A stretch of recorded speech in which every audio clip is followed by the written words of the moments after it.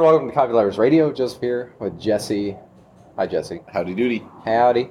We're up here in the grotto of Conduit Coffee. A little grotto palooza today. That's right.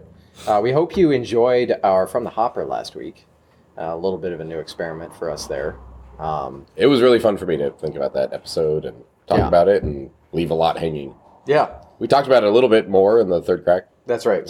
We did get into that a bit. I think we're way too nice to each other. I'll just say that. So, but it was also a really good episode. Yeah.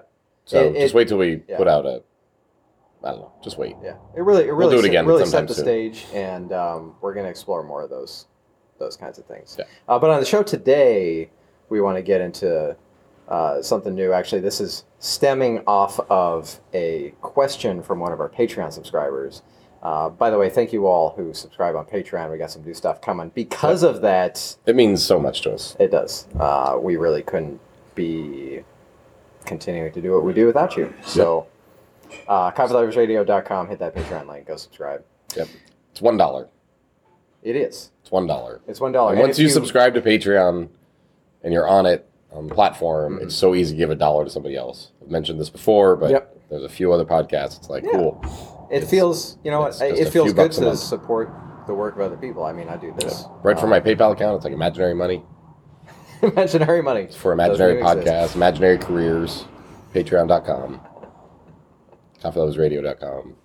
So, welcome back. From our friend Mateo on the Patreon. Thank you so much, Mateo. You asked us, when you are selecting a coffee for an espresso, how do you go about making that choice? How do you select what coffee to prepare for espresso? I feel like there's a few different ways to approach this question.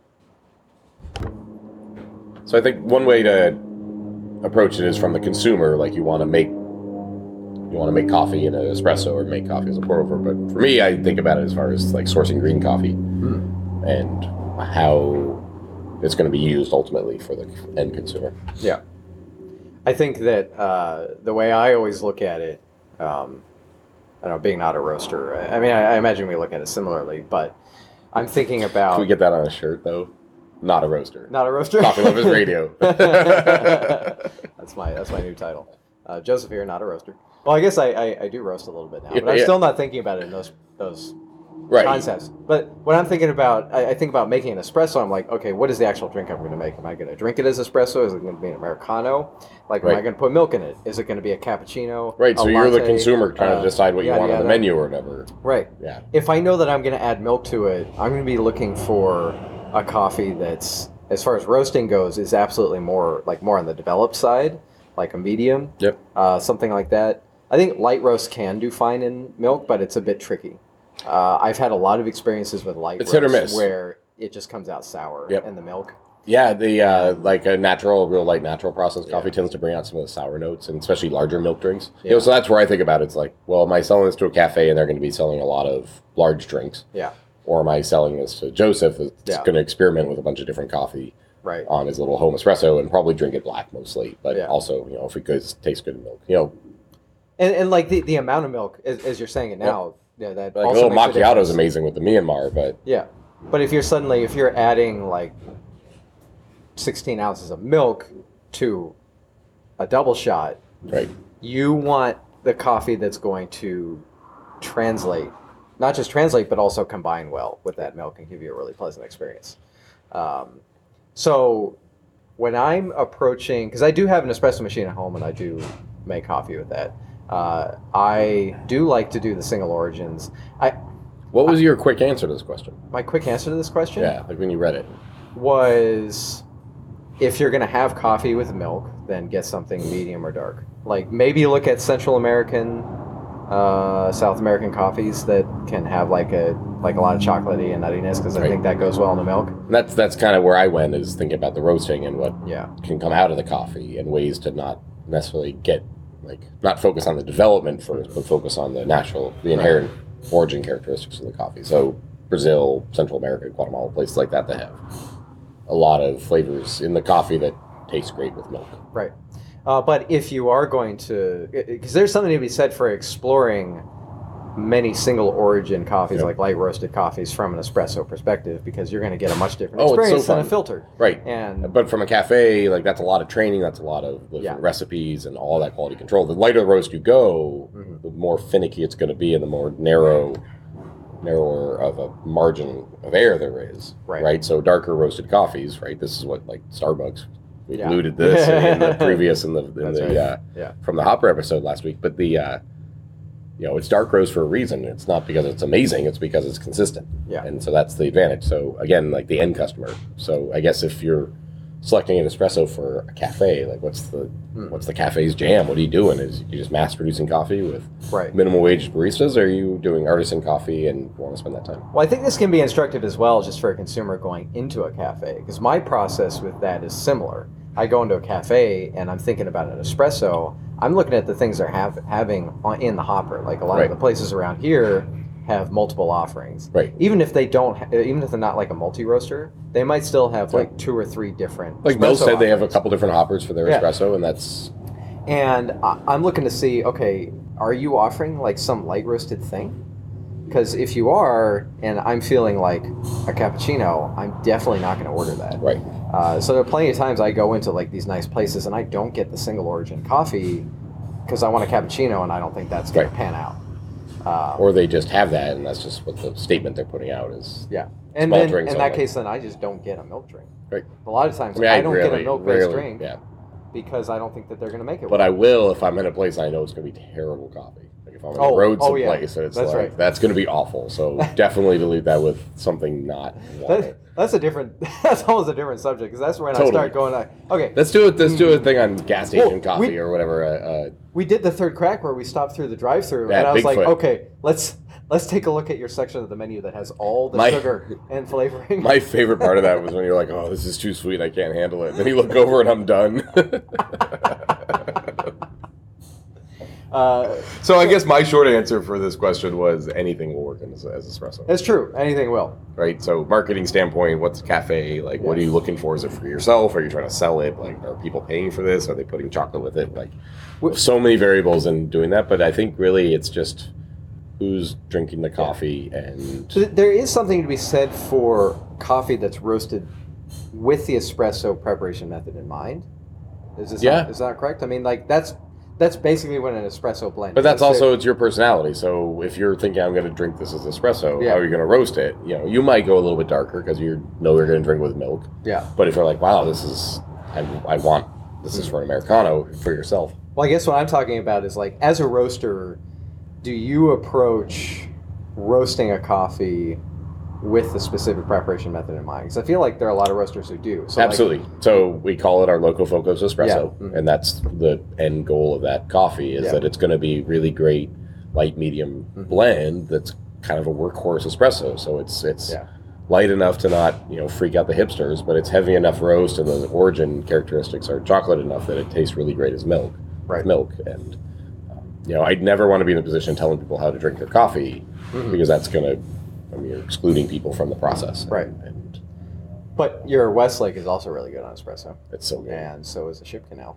Yep. When you're making it's all different preferences, This can also extend, of course, to other brewing methods, although I think about it not as much.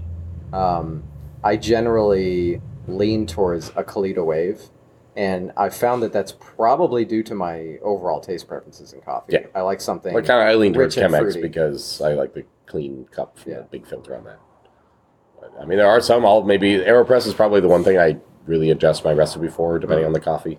Yeah, that's true. Because it's so easy and it's such a small amount. And this Water Avenue coffee, another shout out. Woo woo. The same cup from last week. It's amazing coffee. Yeah.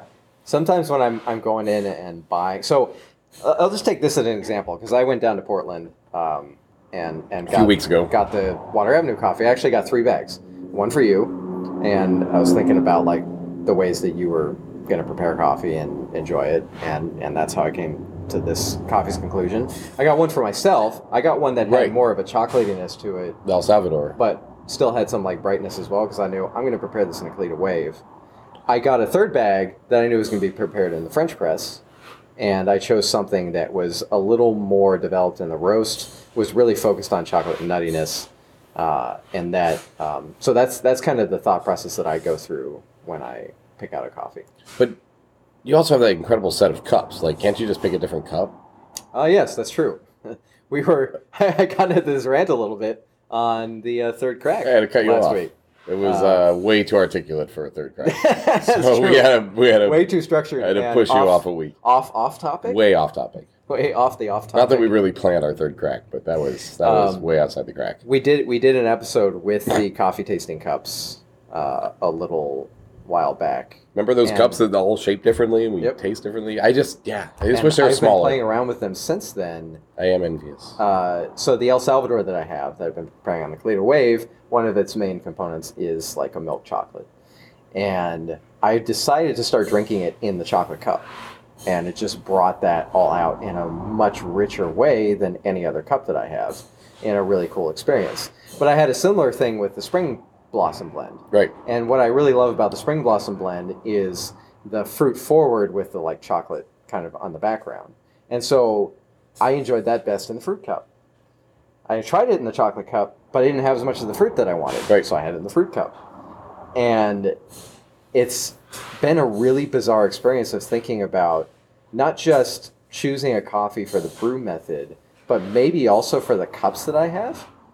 Yeah, I could choosing choose a cup cup for the coffee. coffee, but I could also choose a coffee based off the cups that I have. Well, no, like now that I have those special cups, I can look at, for example, maybe I find a coffee that has a lot of floral notes. I can be like, oh, you know what? I could actually maybe enjoy this. It's more. also something if you're going to go buy some new cups. Yeah, you might look for particular shapes. That's true. You know, I feel like that's where cafes could maybe, rotate a couple different shapes of cups depending on what they're brewing, whether it's kind of more on the chocolate side or more on the fruit side. You don't necessarily have to have four. Yeah. I had this experience, and one of the reasons it was on my mind as I started ranting on the third crack is I went to a cafe this weekend, had a really wonderful Guji and a Burundi made on the V60, and they served it in a cup that was very, very, very close to the chocolate cup, like just a slightly larger version, basically. And I couldn't get the fruit out of the Guji that I was hoping to find. It just like really highlighted the chocolate base, which didn't surprise me at all, but also started me thinking. I feel like they probably didn't select the cups based on the Guji. Absolutely not. They bought the cups because they're probably beautiful. Yeah, they're nice cups, and it's an enjoyable experience to drink from them. But it clearly has a significant impact on how I experience the coffee. Did it ruin cafe experience for you? Ruin it? No. Because it's like, oh, I can't get that cup. It does make me think very differently about, like, especially... Have you done milky drinks in them? Like, is there the same effect with milk? Oh, interesting. No, I haven't yet. I wonder if you get different floral flavors of the milk. I wonder, have you tried other beverages at all? Oh, wow. Uh-oh. Like, does your water taste different? I should try this. Does your... I don't know, whatever. I mean, I kind of want to try just, whatever you're drinking just your milk lifestyle diet. See if it changes the way milk tastes. Right. That'd be freaky. Anyways, so I guess going back to the original question, the short answer is you can pick any coffee, but the things that influence are like, what is the taste outcome that you want? Right. And then once you determine the taste outcome that you want in your cup, you can think about how that coffee is prepared. Right. With espresso... And the attitude of the barista. Because that will actually make more of a difference probably than any part of it. That's fair. But let's consider that we're making coffee at home. So the barista is yourself. And, you know your attitude better than everyone. This coffee's a bit gritty. Is that because of the barista? Yeah. So we'd like to hear from you. Do you think about the coffee in terms of how you brew it? Yep. Does the brewing method that you have change the way that you buy your coffee? Or are you like one of us freaks who has so many different ways to brew coffee, you can just get anything and then decide which brew method you're going to use for it? And are you like me where you select the cup based on the coffee you just brewed? Well, you mean like me, because that's absolutely what I've been doing every single day. Do you do this now? Yeah. Ah. You know all my cups. This is kind of like the fruit one. Yep. But it flares out a bit more. But it doesn't have the thing at the top. It's very insightful for those of you listening. Yes. To see what I'm talking about. Even watching his hand motion didn't make any sense. It looked like you were scolding the cup. We'll get that on the Instagram. We're just going to call this episode Scolding the Cup. Scolding the cup. All right. Thank you so much for listening. CoffeeLoversRadio.com. Visit Patreon. Listen to the Third Crack. All that good stuff. Yep. Cheers. All right. Cheers. Joseph. This has been Joseph and Jesse with Coffee Lovers Radio. Thank you for listening, and please subscribe to the show and sign up for the email newsletter. Visit CoffeeLoversRadio.com. There you can listen to our shows, click through to our Patreon page to get expanded show notes and other fun stuff. Coffee Lovers Radio is a partnership between Extracted Magazine and Conduit Coffee. Visit CoffeeLoversRadio.com, say hello, and listen to our after show, The Third Crack!